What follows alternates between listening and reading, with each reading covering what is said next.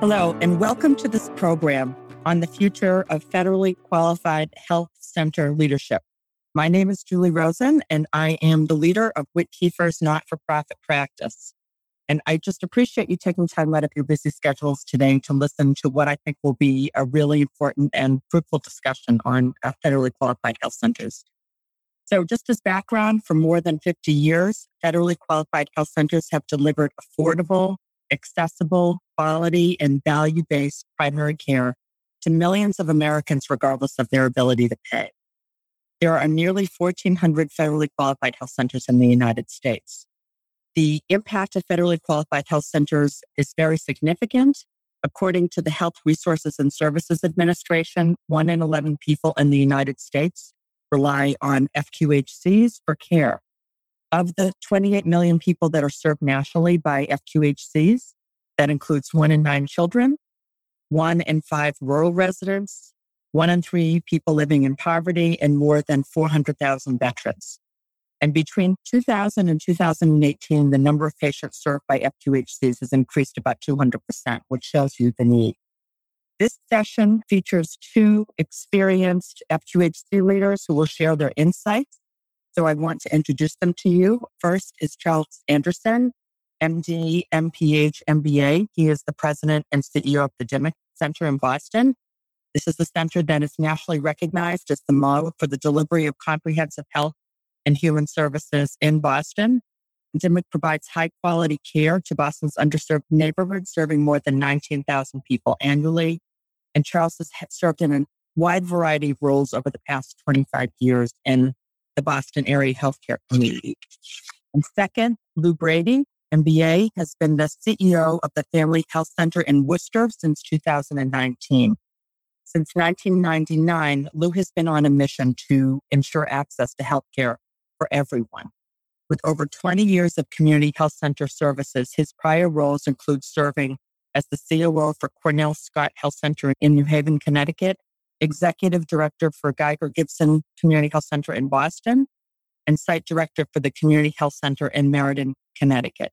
Mr. Brady's community health center experience began as COO for the Lowell Community Health Center in Lowell. So, Charles, Lou, welcome. Looking forward to the discussion. We're just going to jump right in. So let's start with Charles.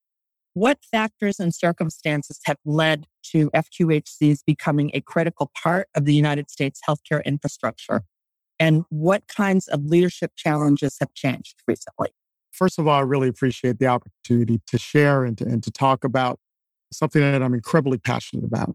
And I think what's really important when we think about this, quite honestly, Julie, is we think about the genesis.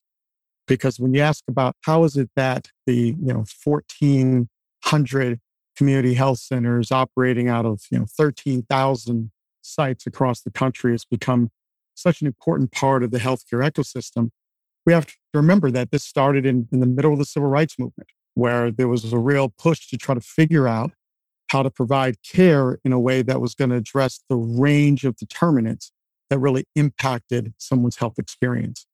And the reality is that that project that started in the mid-'60s, supported by then Senator Kennedy, as well as with Dr. Jack Geiger and Dr. Hatch, we really see that it works. To think that you can actually put a health center, and when we talk about health center, we're talking about some place where someone can receive a comprehensive set of integrated services in communities that often are challenged with access. When you do that, and you can do that in a way that addresses the type of cultural humility and allows for the sort of listening and engagement, it works. And it's become part of an important element of us battling things like COVID and HIV and all of these other things, because we're in communities building the type of relationships, developing the type of trust that allows us to really bridge those access gaps. It's been an amazing solution to a problem that was identified in the mid-'60s. That's awesome. Thanks, Charles. Lou, I'd love your perspective on this as well. We know that there have been interventions throughout history where well-intentioned people seek to provide support and help. We know of the doctor Albert Schweitzer, who would go into Africa with the hospital ships to provide care. However, when the ships disappeared, the care disappeared. what community health center leaders recognize is for this to be lasting and sustainable and effective, it had to be of, by, and for the people. Nothing that can happen to us without us at the table. And recognizing that it had to be more than about shots and medications. It had to be about the things that actually made people ill, going after the social determinants of health, recognizing that if people didn't have employment or hope or a sense of agency, that the cycle of illness would just continue. And so community health centers became not just a place of access, but a place of empowerment for the neighborhoods. It really was a place of employment where a young kid of color could come in and see professionals who looked like him, who were able to achieve and go up higher. And that inspires them to say, well, maybe I could be a doctor or an administrator. It creates opportunities for income flowing into the neighborhoods where we're serving. It creates a place of trusted conversation where our board, which by law is majority consumer, say, this is what our neighborhood needs. And creating that sense of empowerment and upward trajectory is as healing as a vaccination, is as healing as the medical care that people achieve at our health centers. That's really important. Thanks, Lou. I'd like to turn and from the general to the more specific and talk about what you have both experienced in the last 18 months with COVID and how did and I'm going to ask these questions separately around COVID and social determinants and racial inequity. But in terms of COVID, if you could talk about how your organization responded to the pandemic, how you serve your community, from distributing vaccines to other initiatives. So this time, I think I'll start with Lou and then turn to Charles. Well, March 2020 marked the first year anniversary of my role as CEO of the health center, and couldn't have foreseen this coming in the door, but it was an opportunity for us to really shine. At the moment that the pandemic hit, we were frankly frightened. We weren't sure how we were going to navigate all of this. Health centers have operated on very thin margins for a very long time, but we find a way because we have people who depend on us. Mm-hmm. When the pandemic hit, number one, we needed to ensure that our patients and our staff were safe. So we did all the things that were important in terms of shutting down the numbers of people coming through the system, ensuring that as many people who could work from home, and providing that layer of protection, giving people information. And then we thought about doing the things that we could do at the time that we could do it. Early on, it was testing, standing up testing and getting that going as quickly as possible and breaking down all the barriers. We opened up to all comers and we were pretty good about what we had accomplished. And it was a few weeks when we heard a news story about a Vietnamese couple that had passed away from COVID. And we asked ourselves the question, are these patients of ours? And did they come in and get any testing? When we pulled the string, we found out that while they had been patients of ours, they hadn't been in for testing. And while we had felt very proud about our ability to stand up testing and to take all comers, we realized it wasn't enough to open the doors. And so we ran the data and looked at our systems and realized we had 3 ethnic enclaves that weren't engaging us for whatever reason. And so we recognized our responsibility to step into those communities and to engage with other trusted partners and to encourage those communities to get tested, to come in and to get what they need.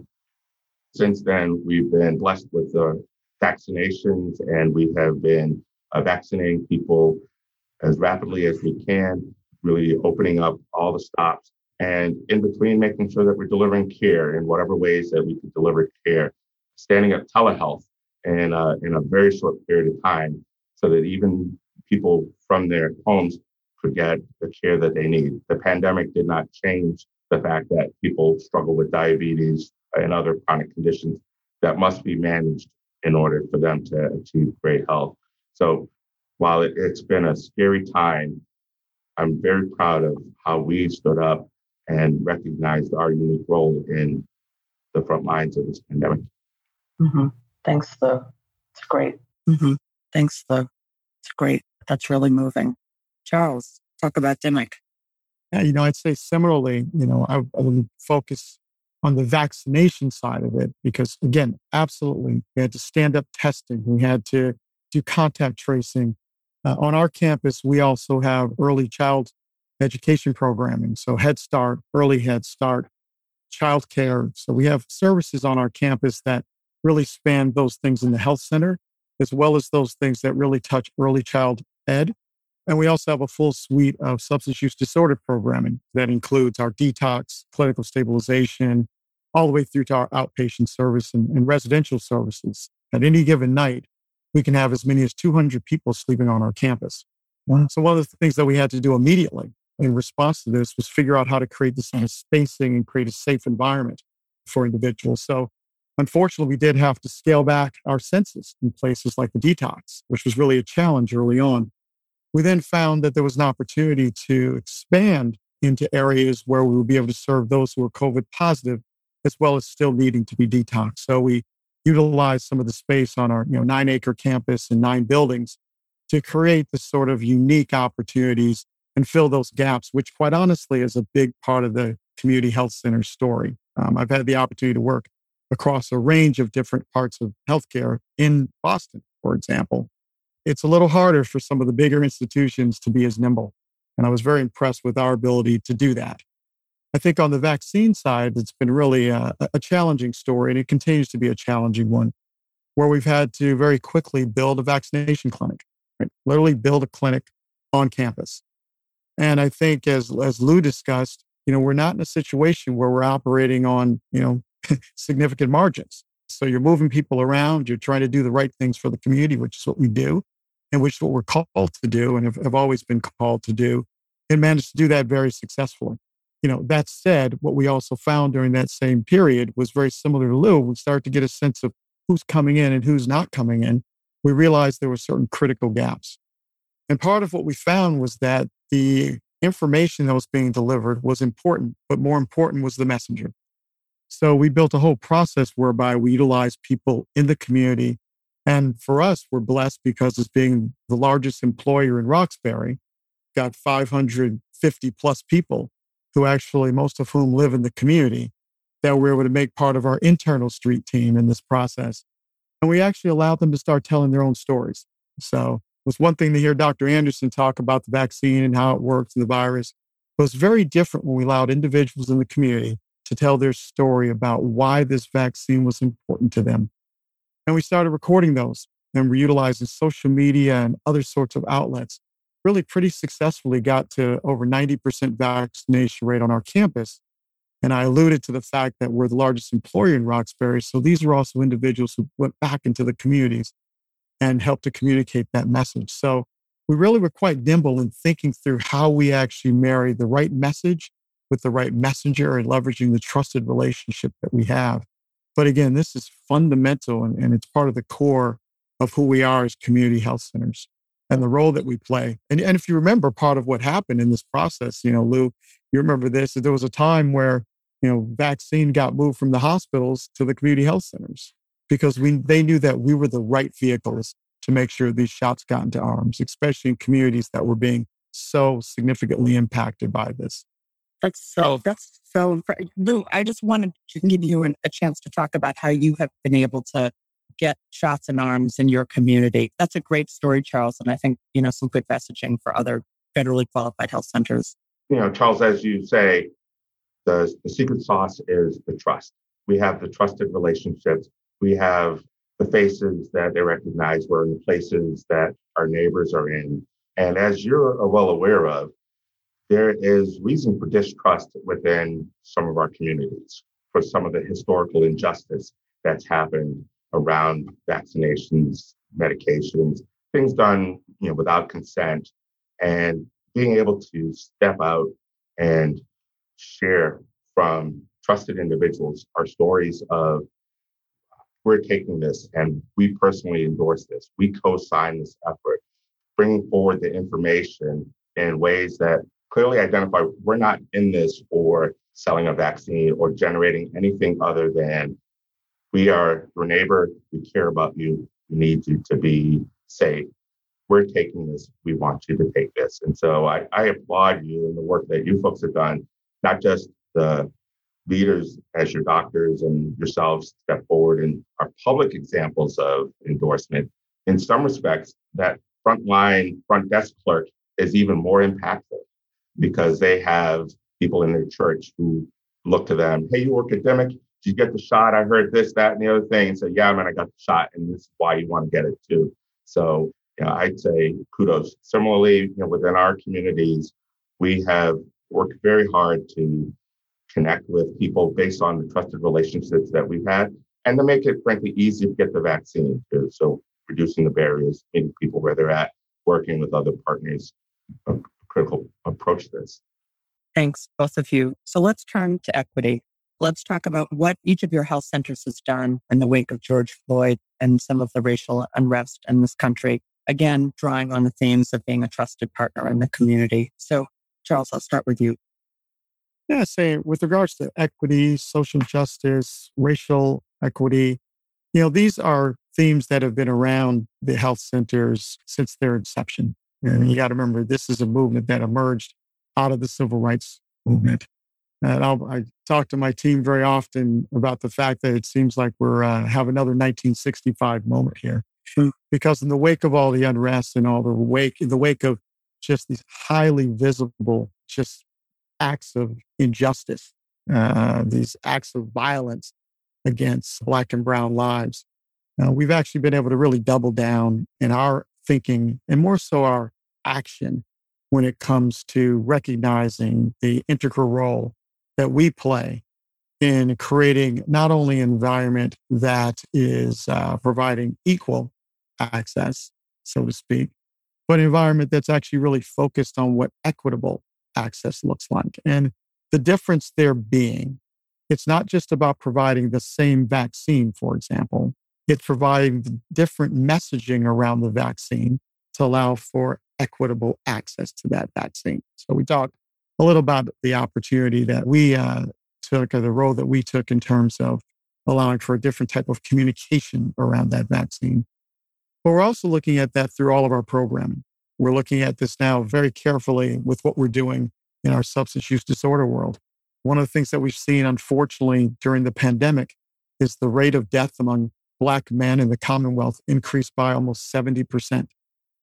So we're actually looking very carefully with our partners about the role that criminalization of what was then drug addiction has impacted the way that individuals of color view themselves as dealing with substance use disorder and not feeling that they're part of that same diagnosis and that same definition. So we're actually working very closely with our partner organizations in the community to try to really make sure that we're positioning our services in a way that express cultural humility and really doubling down, not just assuming that just because of our trusted relationships and the makeup of who we are, that's enough. But we're actually really reaching out, engaging, and listening and learning and using those learnings to really re-engineer many parts of our programming to make sure that people see that it's not just about the signs on the lawn, but it's really about the way that we are making sure that the environment is addressing the specific needs in a way that only we can do because of the fact that we are listening and trying to understand exactly what this needs to look like to provide an equitable experience. Terrific. Thank you, Charles. Lou? We have had several places where we've addressed this. One of the early places was internally having the conversations about equity and justice. We have a very diverse team. We have employees who come from 55 different ethnic enclaves, so to speak. It was important to put on the table the issues and to talk about it quite openly. We all have our biases. We all have our perspectives. We needed to talk about it and bring it out into the light. You can't heal what you don't reveal. So we spent a great deal of time talking about that. Our team put out messages to the community, really identifying our commitment to social justice. Early on, myself and my board chair put out a statement the Worcester community, really identifying our longstanding commitment to this work and our commitment to this work in the everyday things that we do, really tying this together for our staff, letting them know that it's as important to answer the phone and to treat people with respect, because this is tied back to the very DNA of our existence, that no matter who you are, no matter what you have in your pocket, no matter the color of your skin or the zip code that you're born in, you're deserving of the same respect as anyone else. It was also important for us to be at the other tables where the conversations were happening in Worcester, at City Hall, and in areas where there was talk of vaccine distribution or testing and treatment, because we wanted to ensure that we're not just a center for equity and justice, but that we're lending our voice and our perspective and our moral energy to those conversations at all the tables where there can be an impact on our communities. Thank you, Lou. What do you think, just to throwing in this question here, what do you think the biggest misperception, if you had a group of hospital leaders sitting here, what is the biggest misperception about FQHCs? And what would you say, both to public leaders and hospital leaders, about what kind of message would you want to impart about the work that you do? Charles, starting with you. For me, the biggest misperception, especially in the Boston market, is that quality healthcare can only happen at the big hospitals. That if you really want quality care, it's got to be at some of the big hospital organizations. And I think that's a huge misperception, especially when we realize that a big part of what is quality care is what happens through primary care. It's not about how people are treated in hospitals. It's about keeping people out of hospitals. And I think the federally qualified health centers have been an incredibly powerful vehicle in doing just that. When you look at everything from management of diabetes to management of hypertension, community health centers outperform national numbers significantly. And I think that's one of these huge misperceptions. When you really, really start to look at what's happening, you got to remember that a big part of why we exist, a big part of our mandate is about how we actually drive quality outcomes. And we're measured by that. We have an engine that allows us to take what are these, really patient-centered medical homes that we've built and to coordinate care in such a way that saves the system money and improves outcomes and provides great quality that exceeds, I think, what is the typical perception, at least in the land of the giants in places like Boston and many of the institutions that I spend a lot of my time in. Not that those institutions aren't important, but I think acknowledging the critical role that we play, especially in communities where, quite honestly, in our impoverished communities, we are providing primary care to 1 out of 3 people. So we're a critical part of the system in driving amazing outcomes. I absolutely endorse that. We are not the poor person's clinic where you walk in and you see the lime green couch with the stuffing coming out. We really are modern institutions delivering high quality, innovative care. We were a patient-centered medical home before patient-centered medical home was a thing. That's where we were years ago and have continued to deliver that. We have adopted and extended the latest in technology, especially in the areas of population health and quality, thinking about how we manage the space between the visits, thinking about how we integrate care.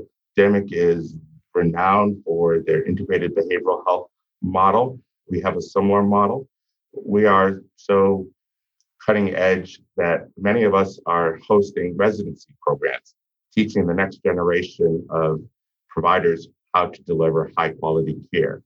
And in those instances where I've had opportunity to tour hospital executives through a health center, they're blown away because their perception is that we are sort of the slow, poor cousin. And in any race for patient quality, we'd be on the podium every time.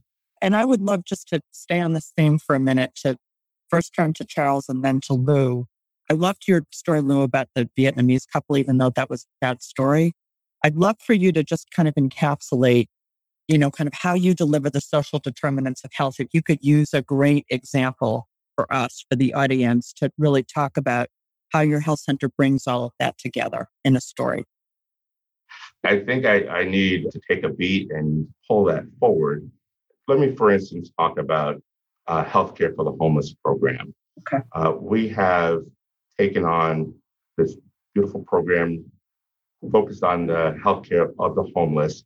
And we've had a provider who's been under the bridges working with people, who has been in the soup kitchens, in the shelters, providing that direct care. And they seek him out because they recognize that he is a trusted provider. In one instance, this doctor, Dr. Eric Garcia, was seeing patients at a local soup kitchen and was providing care all afternoon long. And at the end of his session, he went to retrieve his backpack so he could finish his notes and finish up his day. And he noted that his backpack had disappeared.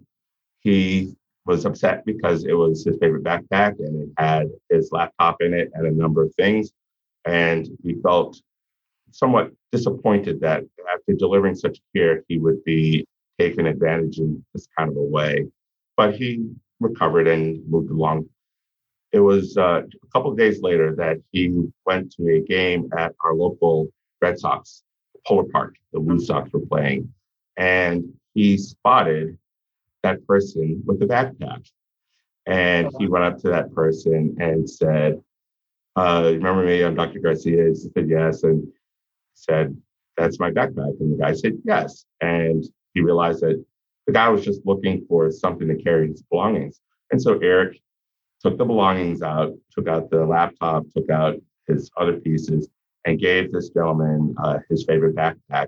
And this gentleman is going to continue to get care as a way to get through his day. Now, I think that's recognizing that the healthcare was more than the work that he did with that person in the soup kitchen on that particular day.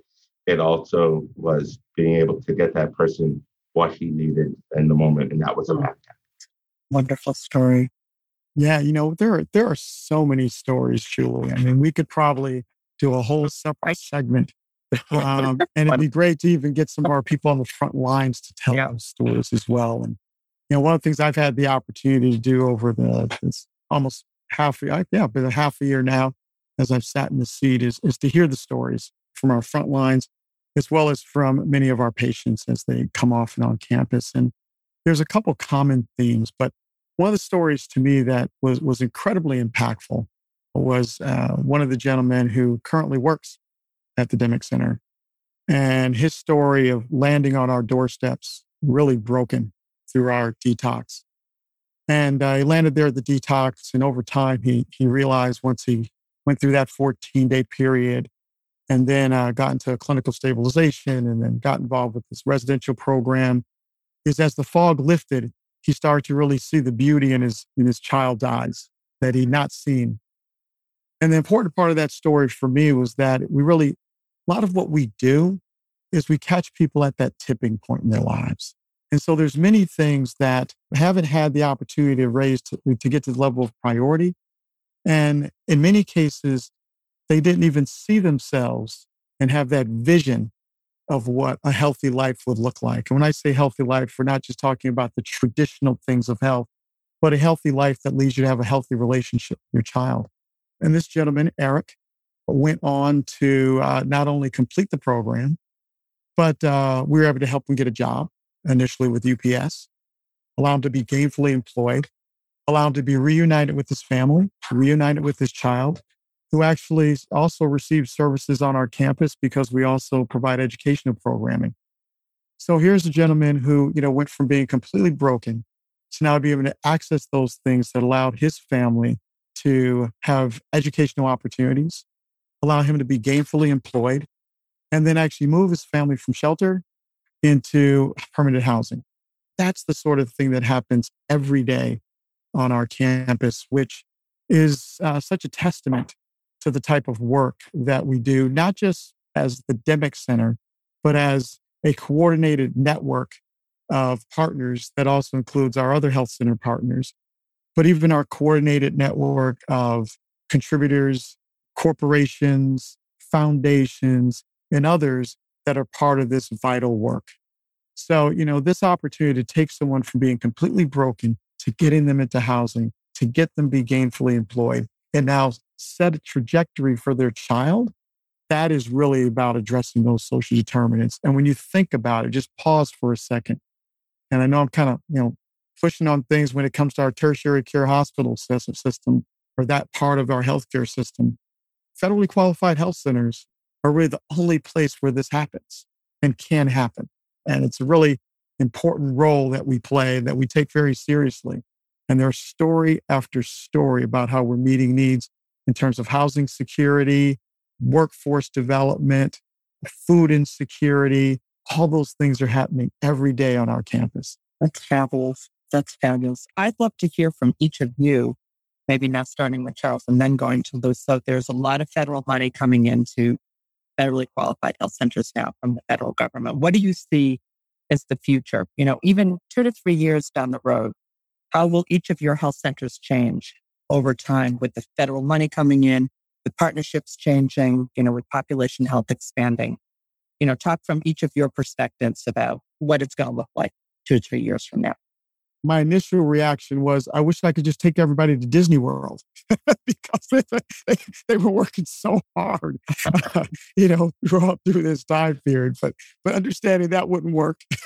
A lot of it, quite honestly, is going to allow us to really invest strategically in those tools that, in my mind, are going to really take the business of what we do to a whole new level. And what do I mean by that? In what we do, there's a lot of data very often, but converting that data into actionable information is really what really good system investments are going to allow us to do. To get to that point where we can actually look at the performance of care across the continuum that engages a range of partners on and off campus to give us that full view of what's happening for that patient, for that family, for that individual, and in that community, is going to allow us to take the nimble engine that we already have and really start to address those things in very unique and special ways. There's some workforce investments that we're going to be able to make that are going to be critical. We know there's big gaps in mental health, and we're going to have to rethink a lot of how we do mental health. So when we think about the investments in telemedicine, the investments in not only the technology of it, but starting to put up those experiments that allow us to really, really understand how best to utilize this tool to really meet the needs of communities that we serve. So, I see these emerging centers of excellence funded by the feds and even some of these public-private partnerships that are going to allow us to really get to what I call, federally qualified health center 2.0. Right? This is going to be, I think, a real rebirth. It's taking this 1965 moment, and we're going to look back, 50 years from now, and we're going to see what happened with the sort of investments that we've been able to make, combined with the amazing people that get up and do this work every day, and being able to expand those teams and expand our infrastructure in ways that are going to really make a huge difference going forward. That's really exciting. Lou? Yeah, I agree with my colleague. We are moving two powerful levers in the next couple of years, and that's technology and it's teamwork.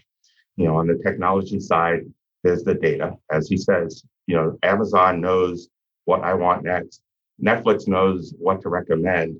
We will have that ability to see and be proactive in our approach, predictive in our approach, personalized in our approach, and connect people to what they need before they even know it. They don't have to call us. We'll be calling them. The other thing is the technology connects us in many different ways, and we'll be able to see the data in between the visits, connecting what's happening with the patients and their wearables with what we know about what our plan of care is for them. We'll be able to connect our workforce. One of the great things about this pandemic is it taught us the rules can shift. I have a team that is distributed across the U.S. I have a data analyst who lives in Ottawa, Canada. My CIO lives in Ohio. My My COO, or my former COO, is in Rhode Island. And we have been able to work together because of the technology. So that really enhanced our teamwork. And it's allowed us to access a level of talent and capacity that we've not have been able to do, within our own little silo. And so that technology, I think, continues to grow and evolve and connect us and allow us to leverage. But the real thing here is the teamwork, and it's recognizing we can't do it ourselves. We have to rely on partners. And you look at what Jack Geiger and John Hatch and Tom Gibson did in Mountain Bayou, Mississippi. They created not just a health center, but they had the food cooperative, and they had a training center, and they had all the pieces that were relevant to the population, to helping that population identify their best path forward. And I think that that's what's happening within our marketplace. Health centers will be working with behavioral health entities, with soup kitchens, with homeless shelters, through the technology that allows us to communicate and connect. No matter what door the client comes in, that person comes in, we know that we're going to be able to work together to get them to their highest and best place. It's a very exciting moment. It's a 1965 moment. And it's also, when did we launch to the moon? 1968. It's also that moment as well, where the realm of possibility is just accelerating. That's wonderful. Okay, Lou. So just to pick up on something you said earlier about teamwork and your infrastructure, WITKeeper recruits exceptional leaders for health systems across the country. So where's the next generation of health center leaders coming from? And what would you say are the 2 to 3 most important qualities you would be looking for in your next F2HC leaders?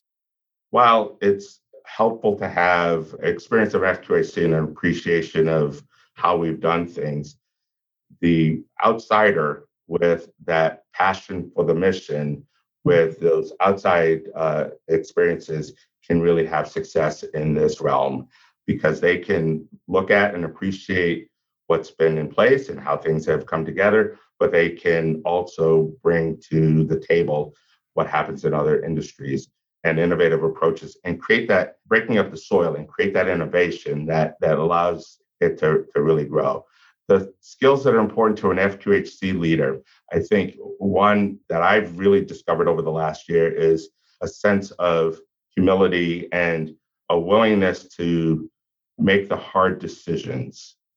The hardest decisions are around people, because we come into these spaces, we build relationships with people, we grow to adore them, but you don't always go with the people that you have. You need to figure out what is it that you need, and then make the choices that get you there. And while it can feel challenging in the moment, you ultimately deliver for the people who really matter, and that's the patients in the community and the big stakeholders. So that willingness to make those hard decisions. I think a second critical skill is an ability to learn and adapt quickly, because this thing is changing and changing rapidly. We're going to need to have people who are facile, who are agile, who can think that way. And then I think lastly, it's having skill around relationship, because it's increasingly identifying the partners who can help you on your way and figuring out how do your missions align and being able to engage them to help with that work. So those, I think, are the most critical of the skills, or 3 of the critical skills. Echo all of that. But let me add this other perspective, because I am one of those outsiders. Right. So new to the federally qualified health center world. And of course, known the Demick Center for most of the 30 years I've been in Boston. But that said, this is my first real internal look at what really drives the type of results that always know the Demick Center to be able to deliver on. And what's fascinating to me, quite honestly, is all the things that Lou described are exactly the same things that I would look for in a private equity context when I was looking for talented leaders for our assets. So all of those things that really just define really strong leaders is really what we're about. I think the distinction that Lou made at the end was critical, though, because you often find leaders who are really, really great in big Fortune 500 companies where everything is there and they're used to the infrastructure. The difference here is you have to be able to be nimble. You do have to be able to do quite a bit with your ingenuity and, more importantly, understand that you've got to do that through people. So this high EQ component is really, really critical to success in terms of leadership in this environment, because you're interacting with people across entire spectrums. I'm in, the Bromley Heath projects, and then I'm actually spending time at big corporations and foundations. And you've got to be able to work across all of those, that range of people and, all the things that people bring to the table in terms of their own expectations. You've got to be able to manage across that. You've got to be an incredible listener. One of the models that I share with the team all the time is that, it's all about the more we listen, the more we learn, the more we learn, the more we grow, the better we are.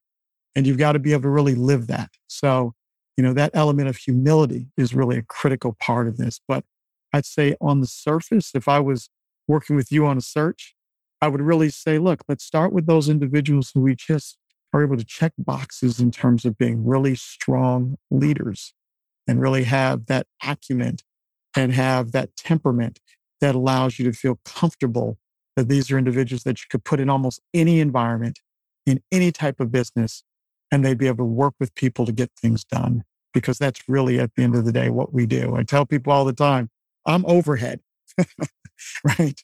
The real work happens. I think you're more than overhead, but okay. I'm expensive overhead is what you're saying. No, but at the end of the day, I think Lou would agree. We get what's done through people. I've got to be able to engage with the 550 plus employees that we have, who have to see me as someone who's approachable and humble and understands what it is that we're here to do. And at the same time, I've got to be able to keep my board focused on the things that are important and strategically engaged. So there's a range of what we need to do as health center leaders, which I will say is not too different than what I had leaders do in private equity context, and even myself as an operator of a very large, rapidly growing health and wellness private equity backed company. That's a great place to wrap up. I am so touched by this webinar. I'm so grateful that I placed both of you. I think you're both incredibly humble, smart, strategic leaders. The health centers are so lucky. Family Health Center of Worcester, the Demick Center, so lucky to have each of you. And, I appreciate your time. FQHCs are important partners. And as you said, Charles, we are in a 1965 moment or 1968 moment. And, I'm going to be very excited to see what the future brings. So thank you both. Thank you, Julie. Thank you, Julie. Thank you. Thank you for tuning in. We invite you to visit whitkiefer.com to learn more about our expertise in leadership and view our open searches. You can follow Whit Kiefer on our socials, LinkedIn, Facebook, and Twitter @Whit Kiefer. Whit Kiefer makes no warranty, guarantee, or representation as to the accuracy or sufficiency of the information featured in this podcast. The information, opinions, and recommendations presented in this podcast are for general information only. Reliance on the information provided in this podcast is undertaken at your own risk. This podcast should not be considered professional advice. Third-party materials or the contents of any third-party site referenced in this podcast do not necessarily reflect the opinions, standards, or policies of Whit Kiefer. Whit Kiefer assumes no responsibility or liability for the accuracy or completeness of the content contained in third-party materials or on third-party sites referenced in this podcast, or the compliance with applicable laws of such materials and/or links referenced herein. Whit Kiefer makes no warranty that this podcast, or the server that makes it available, is free of viruses, worms, or other elements or codes that manifest contaminating or destructive properties. Whit Kiefer expressly disclaims any and all liability or responsibility for any direct, indirect, incidental, special, consequential, or other damages arising out of any individual's use of, reference to, reliance on, or inability to use this podcast or the information presented in this podcast.